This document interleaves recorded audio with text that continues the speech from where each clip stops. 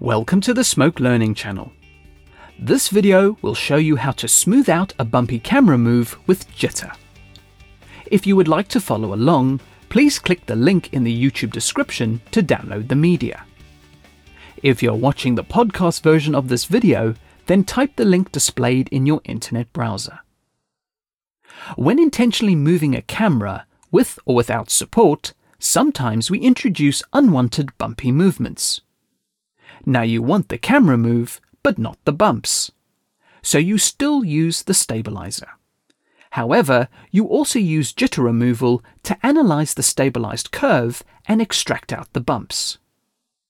We will achieve this using the 2D transform node as part of our workflow. Please note that these techniques can also be applied using the Axis Timeline Effects and the Action 3D Compositor. Workflows with those tools are covered in other videos. Here we have a shot of a London street involving a pan and tilt move. There are some unwanted movements, especially at the end of the camera move. To remove them with the 2D transform node, we go into Connect Effects. Press Ctrl-Tab to bring up the Effects ribbon. Click Create Connect Effects. In the Connect Effects node bin, drag out the 2D transform node. Drop the node into the connection after the source media node. Double-click on the node to bring up its controls.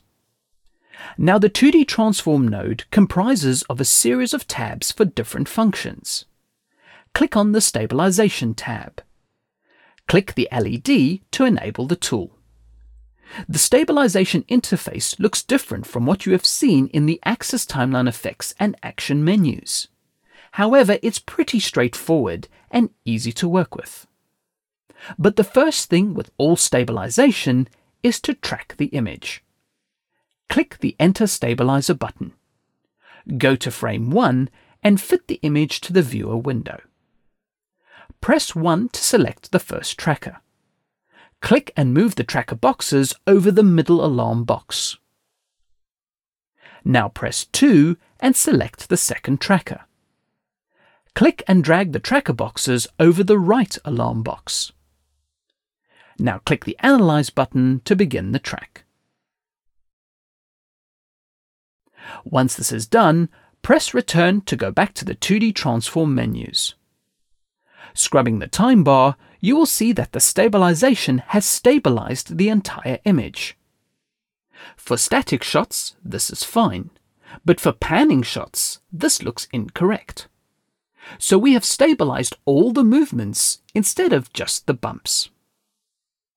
You'll notice that the stabilizer is on for X and Y position. If you want to just stabilize the vertical movement, for example, you would disable the X position. Scrubbing the time bar, you can see that the horizontal pan is restored, but the vertical is stabilized. This is fine for horizontal pans, but not this type of camera move. There is also a rotation move that I would like to smooth out. Turn on rotation. So you can choose what you want to stabilize through this menu. Turn X position back on. We are going to dig even deeper into the stabilized data. Let's have a look at the animation curve for stabilization. Click the Animation button to go to the Animation Editor. Expand the Transform 2D channels, Stabilization, and finally Position. Hold Command and select the Position channels and the Rotation channel. Press Frame to fit the selected white curves to the window. To the right of the animation window, you will find the Curve Functions pull-down. Click the pull-down and set the function to jitter. Nothing will happen because you have to enter in an average value next to the jitter option. This value will be mathematically applied to the stabilized animation curve. The resulting new curve will only contain jitter values as keyframes that are ultimately stabilized. I'll enter in a value of 100. The higher the value, the more stabilization is applied. Since every motion is different, this is a case of trial and error until you get the value you want. Press Command Z to undo the operation if you wish to try again. Let's fit the new curves to the window with the Frame button. The curves look very different. The way to read the jitter curve is that everything at 0 will not be stabilized. Anything above or below 0 will have stabilization applied, and the height of the curve will determine the strength of the stabilization. Now scrubbing the time bar, you can see that the camera move is back again. You will also note that the stabilization on the move causes the usual black edges. Let's fix that.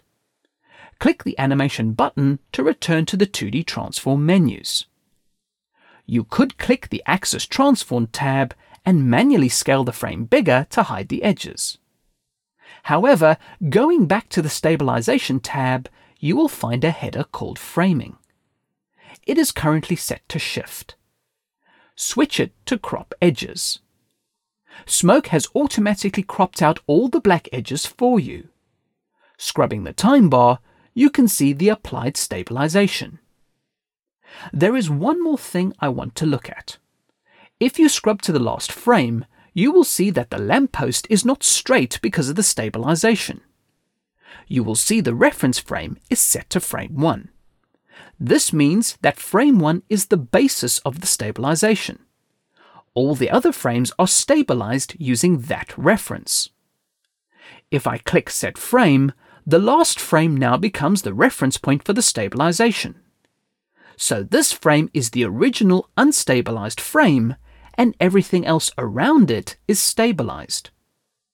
This can be very useful if you have found a frame in the middle of your clip that you want to use as your reference. More about this in the next video. For image processing, set the filtering to linear and turn on the anti-aliasing button.